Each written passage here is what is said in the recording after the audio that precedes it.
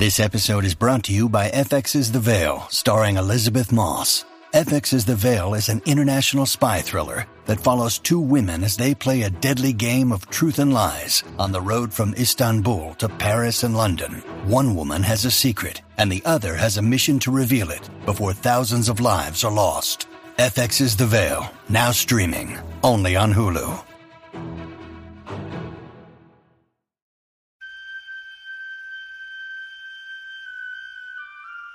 The poem says, "Human voices wake us, and we drown." But I've made this podcast with the belief that human voices are what we need. And so, whether from a year or 3,000 years ago, whether poetry or prose, whether fiction or diary or biography, here are the best things we have ever thought, written, or said.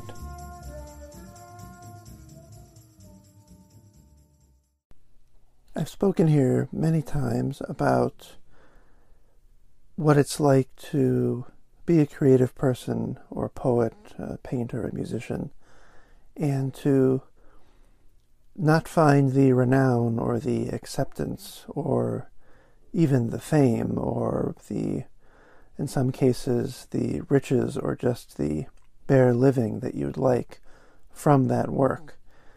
And it has seemed in some episodes, especially the one that is called Jealousy, that I am jealous of those creative people who have achieved this kind of renown or living or fame of some kind.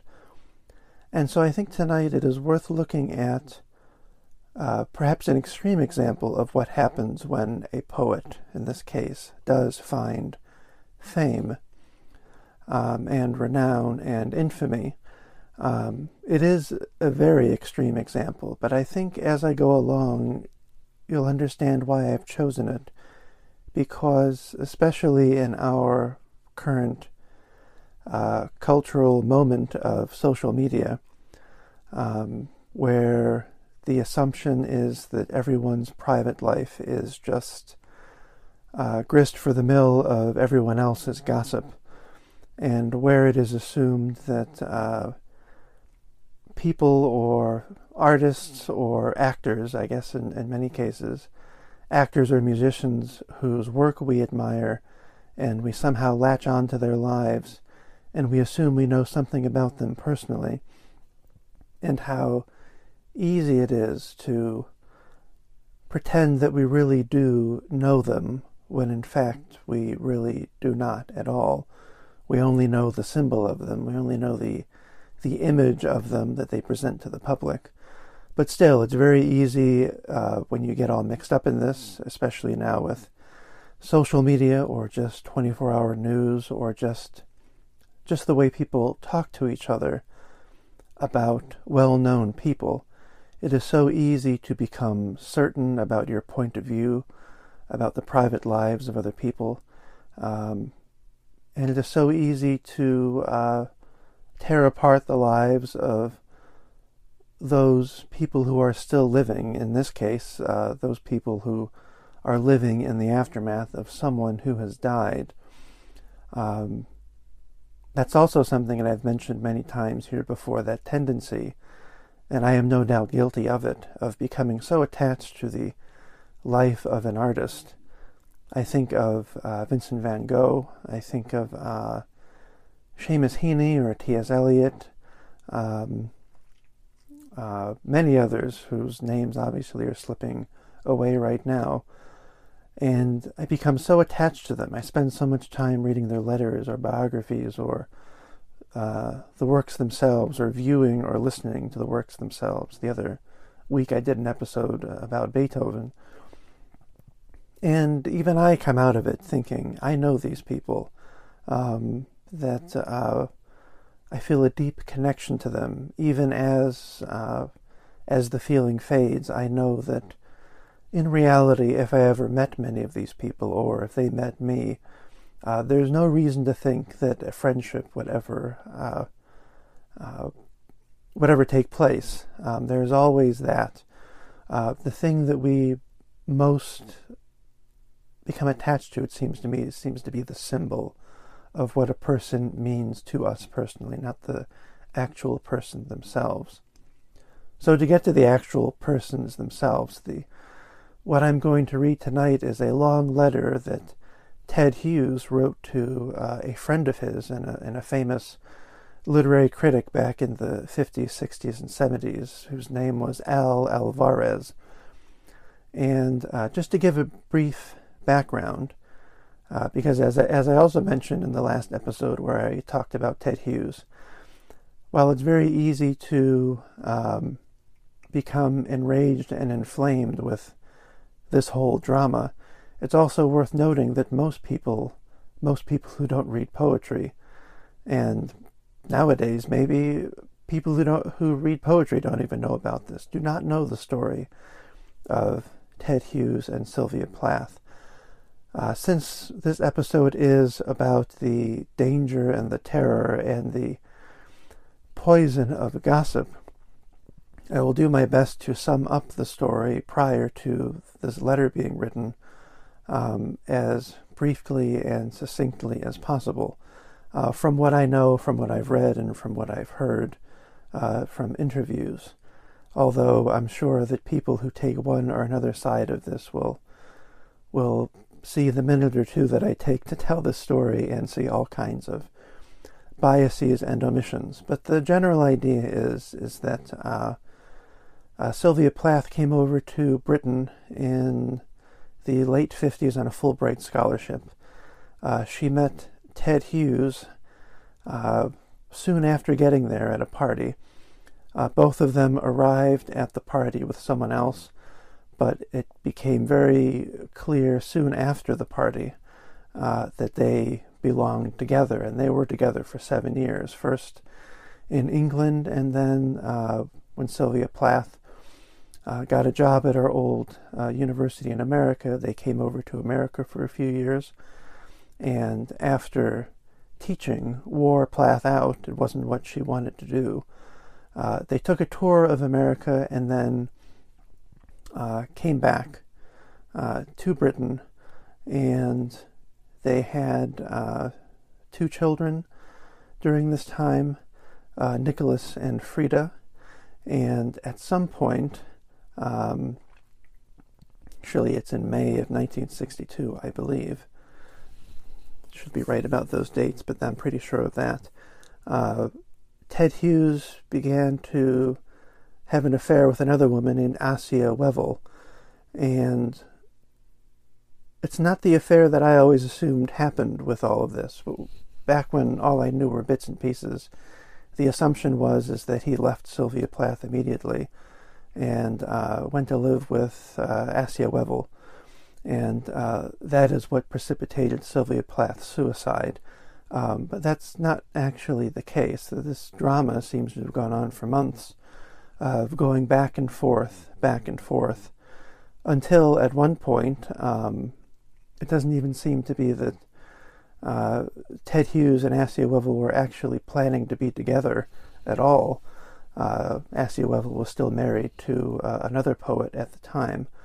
When Sylvia Plath did take her life, as everyone, there I go again, as most people know, she blocked up the doors and the windows in her house so that her children weren't killed as well, and she turned the oven on and killed herself that way. I believe that was in 62, 63. I believe it was in early 63 when that happened. And it wasn't very hard for the feminism of the late 60s to latch on to Ted Hughes as being some kind of a monster, especially when Assia Wevel herself, I believe in 1969 or 1970, killed herself in the same way, and also took the life of her small daughter that she had with Hughes at this time. And again, the assumption with that too was that Hughes was cheating on her, and they were Wevel had expectations of being together with him forever, or whatever it was, and he cheated on her, and then she went off and killed herself, and that doesn't seem to be the case either. the reason that I don't think Ted Hughes is the monster that everyone makes him out to be is simply from the evidence of the letters and the biographies. He seems more of an oaf, not really sure what is going on, not really sure about the choices he should be making, and he makes irrevocably bad decisions, but not monstrous or abusive ones, as far as I can tell. And at least in the case of Assia Wevill, it's a woman who was already mentally imbalanced and who had already had fantasies of suicide, suddenly living with the ghost of this immensely powerful poet, Sylvia Plath, in the house she was sharing with Ted Hughes, and all of these other things, being haunted by this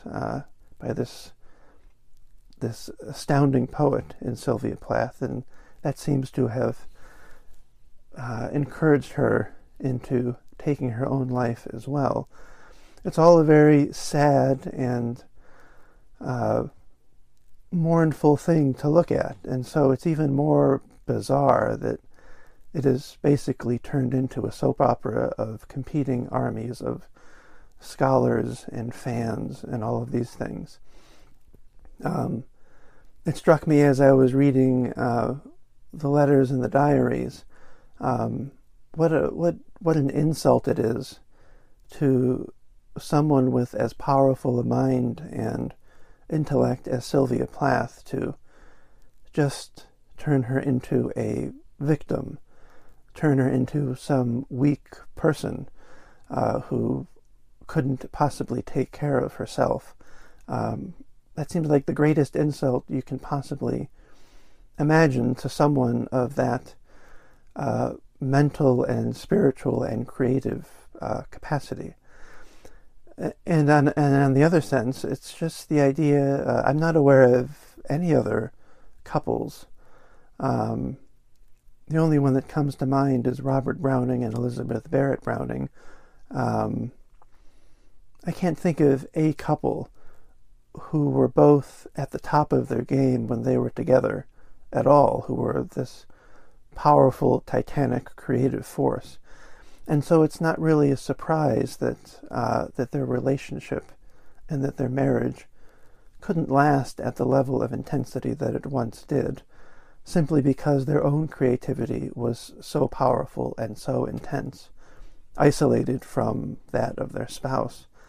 And it just struck me, going through all of this stuff, how little many of us can explain our own relationships, whether a marriage or whatever it is, or just our friendships.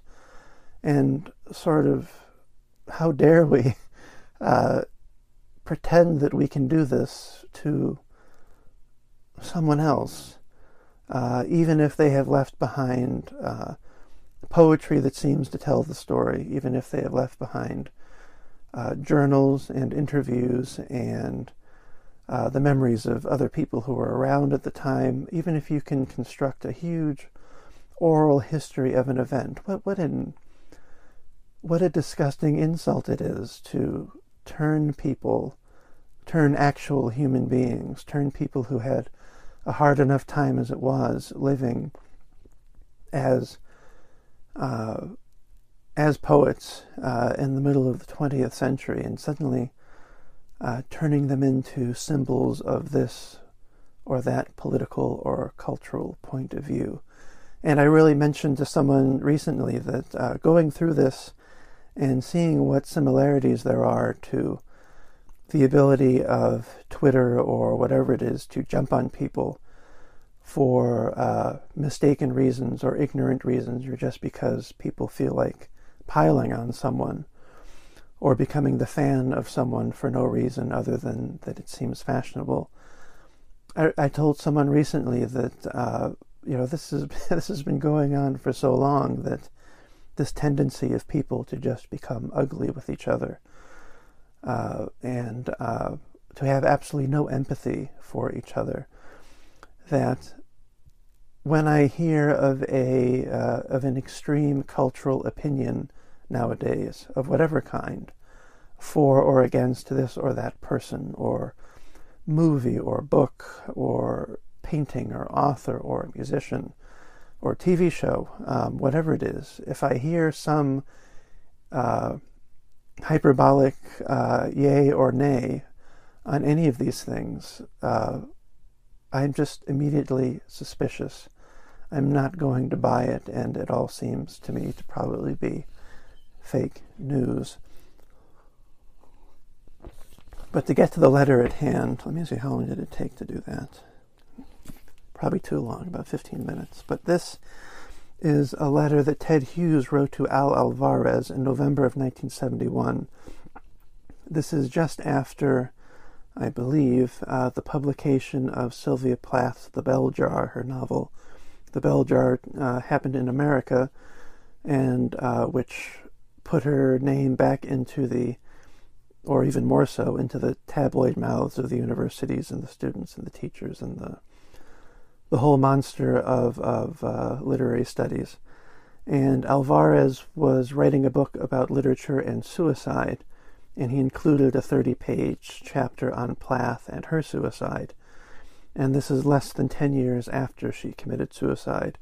This is obviously with Ted Hughes still alive and her children still alive, and it should be said too that in the last week or so of her life, Plath had an affair with Alvarez as well, sort of a revenge affair, we might say, against Hughes. So there's all these things mixed up here, but this is a remarkable letter that Ted Hughes wrote to Alvarez in response to what Alvarez had written as a literary scholar, as a critic about the death of Sylvia Plath. And it should be said that Alvarez, Plath, and Hughes were all friends. And so this part of the power of this comes from being written to someone that Hughes is familiar with.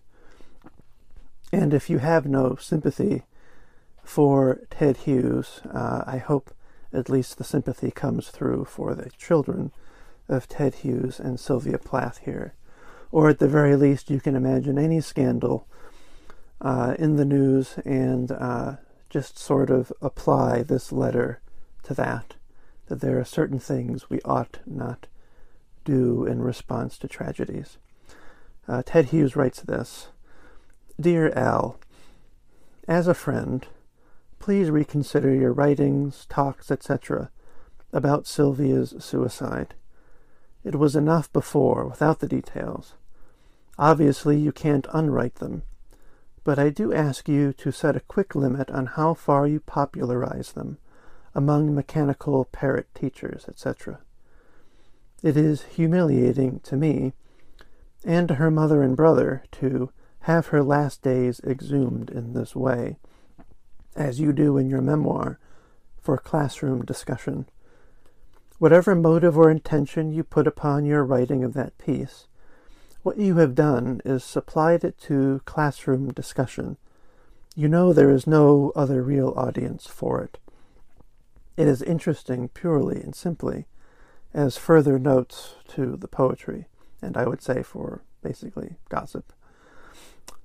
You would be the first to point out, if the context were different, that such notes are superfluous to any appreciation of the poems.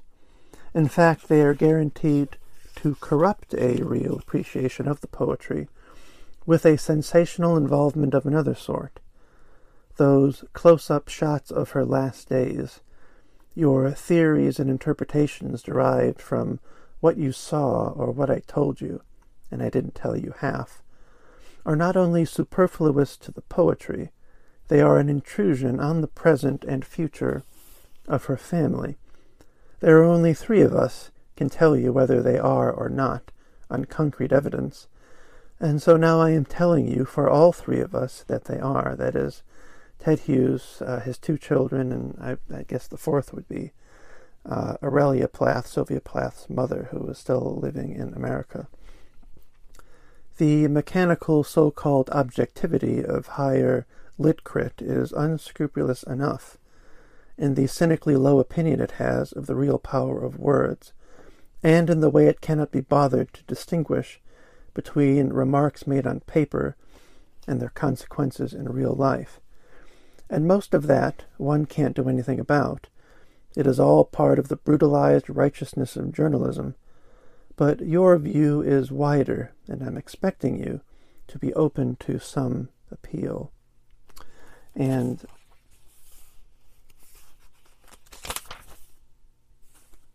that's something to bring up also as well, that I've tried to bring into episodes here, is that at some point, all of my talk about theory and what poetry means to me, and how I don't like what other people think poetry should mean for them, at some point, poetry is beside the point. Poetry is not the point, and I think that's one of the things he's getting at here.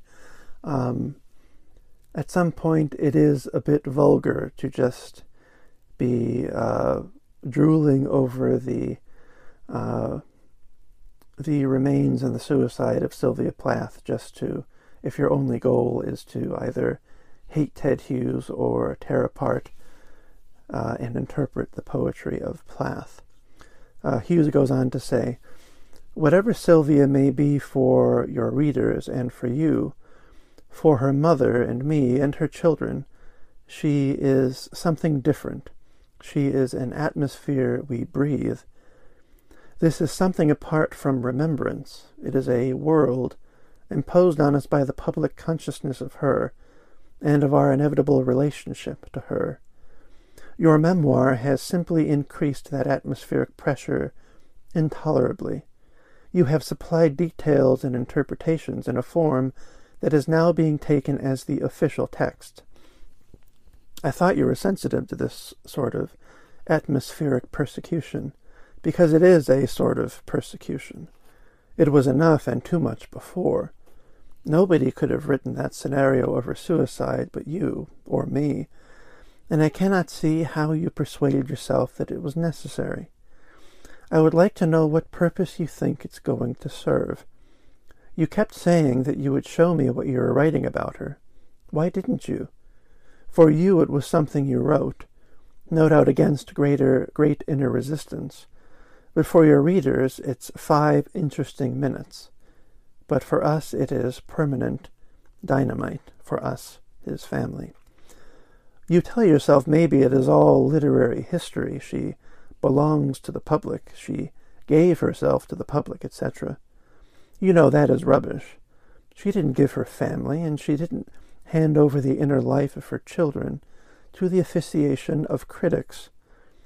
A heart attack laid her mother out 2 months ago, but I'm even more concerned what role your article is going to play in the lives of Frida and Nicholas, the children that Hughes and Plath had together. What do you think its effect will be? Either when they come to read it, nobody but a lunatic would give it to them, or when some precocious school friend gives them the savory details as you recount them. The first shock will be one thing, a shock they might have been spared if you'd put your article in a bank vault. The long-term effect of that slow-motion close-up movie will be another. I would have credited you with more imagination. Can't you see that they won't be able to get it out of their minds? They won't be able to escape it, because you've programmed their acquaintances. The general public vividness and popularity of the story is not going to let them forget it. The poems and the novel, the bell jars, the novel, and the bald fact of the suicide left things more general, crossroads of many interpretations, open in all directions. Ordinary amnesia could have dealt with that. Just the natural anesthetic of being allowed to forget or shape it into acceptable form. But this detailed, exclusively painful, artistically vitalized record of yours is going to break down that sort of defense. Surely you can see all this. The whole subject you deal with is what Sylvia made of her father's death. Yet you somehow don't remember how history tries to repeat itself, even without human help. It didn't occur to you that her children are left with an even more dangerous situation than hers, and with all of her vulnerabilities. For you, she is a topic for intellectual discussion, a poetic/existential phenomenon. Basically, it doesn't matter a damn to you what she did, and you'd find any new details fascinating. But for Frida and Nicholas, she is the absolute centerpin. They have made her very important, the more so because of her obvious absence through the mess I've been making of replacing her these last years. The image of her, and of what she did and was, is going to decide their lives. You know these things work out seriously, yet you've defined their mother's pose, and set it up as the official, final, public version. The schools will make sure of that, in an absolutely disastrous way. Now, by this time, Hughes, even when he was in university, in college, he despised the study of literature in college. So, suddenly seeing, not suddenly, but over the years between 62, 63, and 1971, and seeing the suicide of his wife being turned into material for literary study, you can understand where he's coming from here.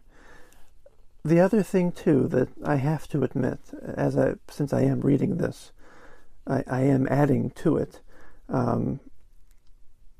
that he says to Alvarez, you would find any new details fascinating. And it strikes me, do I have any right to even be reading this? The other famous example is of Kafka, who told his friend Max Brod to burn all of his manuscripts, burn all of the novels, burn the diaries, burn the journals, burn the letters. Don't publish anything. Now, Kafka's biographer believes that Kafka himself knew that what he was telling his friend would not happen. He knew that he was giving an order that would not be obeyed. But even if we grant that, it's hard to believe that Franz Kafka could ever imagine that anything outside of the fiction that he wrote would ever be published. Do I have a right? Does anyone have a right to read his diaries, to read his love letters, to read the letters of anyone who was so paralyzingly private? And we can think of this for any famous person. As I say, I've been looking for the human voices and the human pages here. So where I go are the biographies, the autobiographies, the letters, the diaries. Do I have a right to do that? Is there something vulgar about even doing that? Is it all just fascinating? I hope that I'm not making this stuff just fascinating. I hope that the time I spend with these things, knowing that I'm not getting the whole story, and knowing that I can't pretend that I completely understand anybody, let alone someone I've never met and I only know their words. Even given all of that, I don't know. But to go on with Hughes here. As I say, in spite of everything, before your details, it, meaning Plath's suicide, before your details, it was vague. It was a mystery. But now you have defined the whole thing and handed it to the public.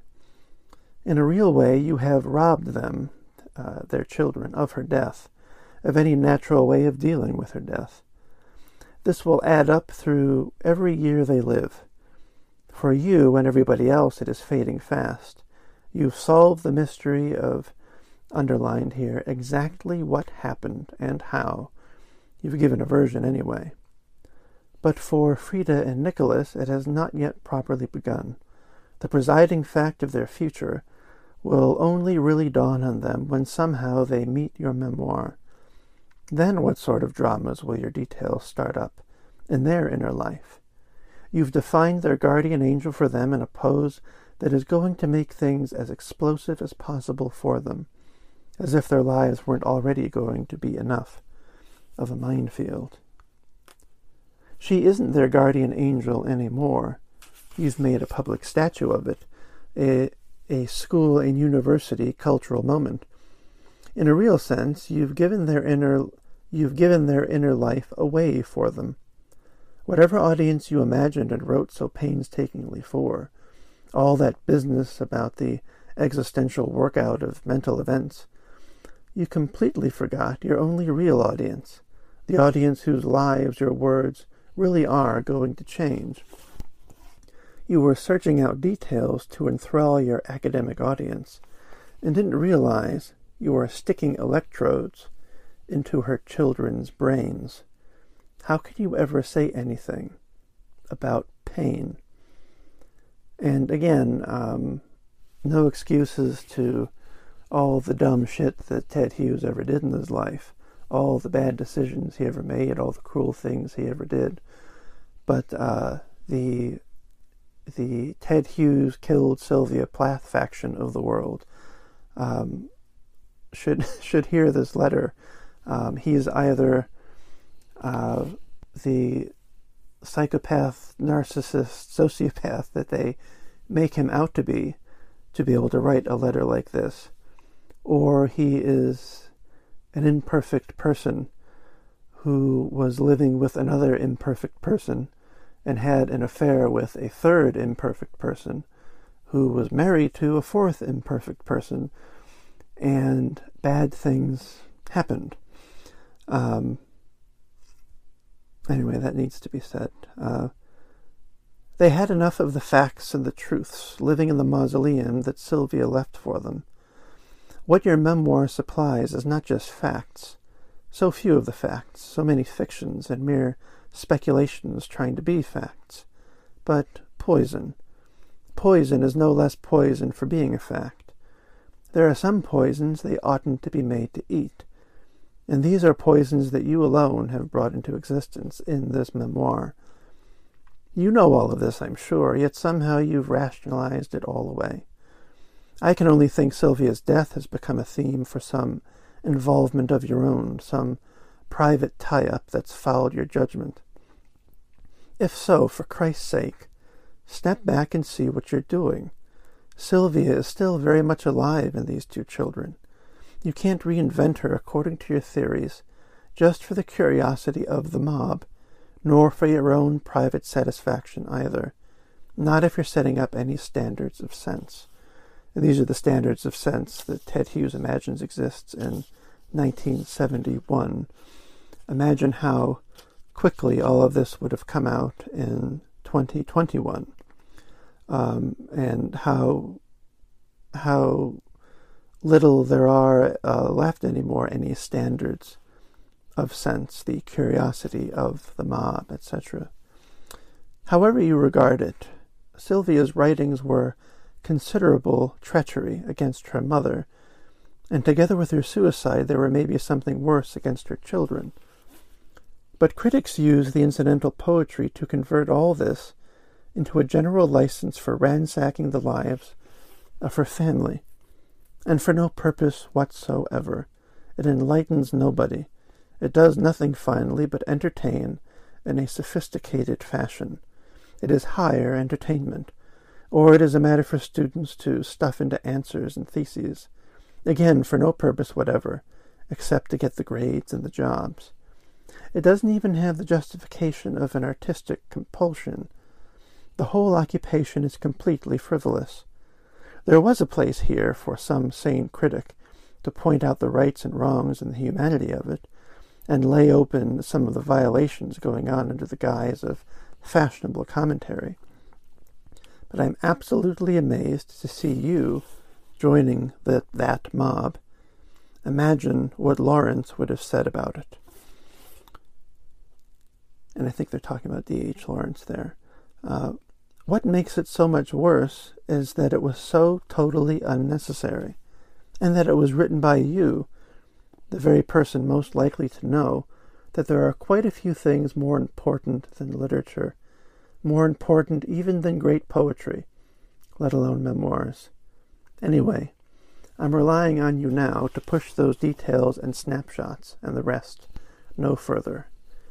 And it's signed yours, Ted. But it goes on for another half a page, because why not?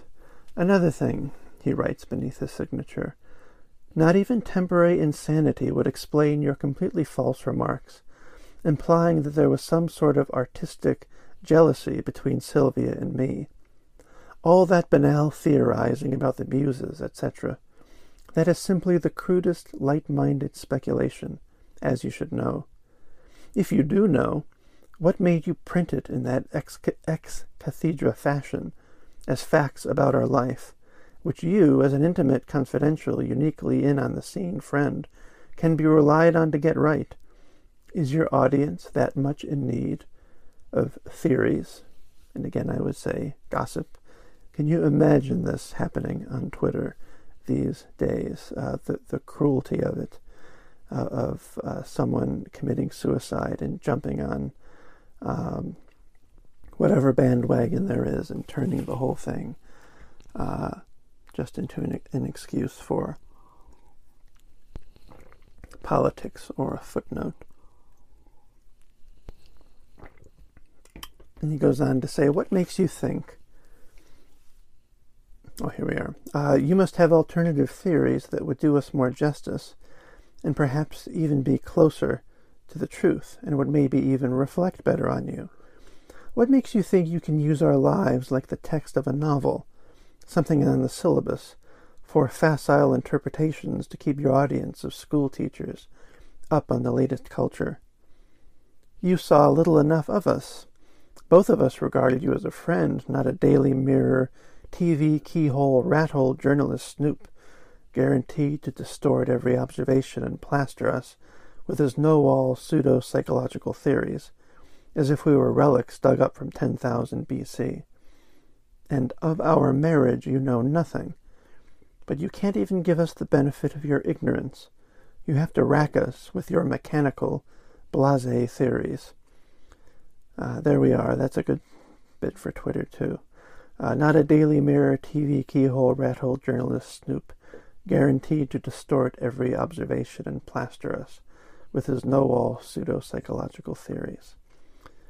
Of our marriage you know nothing, but you can't even give us the benefit of your ignorance.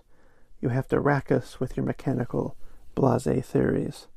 It is infuriating for me to see my private experience and feelings reinvented for me in that crude, bland, unanswerable way, and interpreted and published as official history, as if I were a picture on a wall or some prisoner in Siberia, and to see her used in the same way.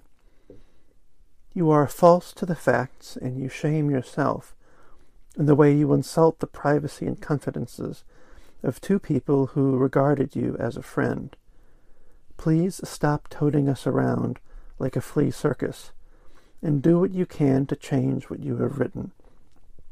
And just in case you aren't sure, none of this letter is to be journalized in any form. I was going to send you this letter yesterday. Today, Sunday, I see you haven't resisted the cheapest stage of all. I think he wrote something else, Alvarez did. Nothing can excuse the swinish mindlessness with which you are exploiting this. You seem determined to push our misfortune in this business to the limit. If you cannot stop your next installment, I shall do everything to stop it. I am first of all asking you yourself to withdraw it. And just to read the footnote to this letter, that is the end of it. The footnote to the letter says, ahead of the publication of Al Alvarez's book, The Savage God, his study of suicide, which included an intimate account of Sylvia Plath's story, extracts were serialized in The Observer. Replying on November 15th to Ted Hughes' protest, Alvarez wrote that his account had been, quote, written with great care and as a tribute to Sylvia, end quote. That he believed it better for the children, quote, to see this, which is at least written with some kind of consideration and feeling for their mother, than a cloud of vague and malicious rumors, end quote. And that he was powerless to prevent serialization in The Observer, as his publishers held the serial rights. Finally, he reminded Ted Hughes that he had always judged him and Plath to be the most gifted poets of this generation. But as Hughes said, there are quite a few things that are more important than literature. I would just take the last few sentences of this as a mantra of what not to do, to turn this into the positive thing of what to do, how to treat other people, how to treat other artists, in my naive way of imagining that anyone who had either the possibility of fame and attention, or in Alvarez's case, publication, in their left hand, and on their right hand, being decent and not doing it, most people would just go ahead and do it. But please stop toting us around like a flea circus, and do what you can to change what you have written. Of our marriage you know nothing. What a call from history 50 years ago of how ugly all the tabloid and all the gossip and all the crap we've been dealing with, everything that has affected elections and how we deal with one another. What a prophecy of that this letter is, or at least it seems to me. Maybe I'm just in a grouchy mood tonight, and it seems more powerful than it really is.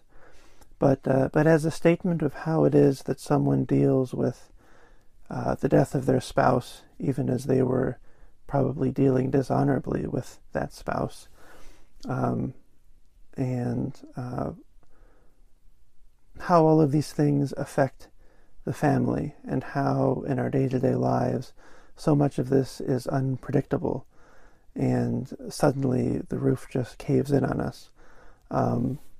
It is just an immense document to read, and provides, I suppose, the corrective to every statement I've made about wanting to have more renown or fame or money or whatever it is. Perhaps it is best that hardly anyone out there is listening to this at all.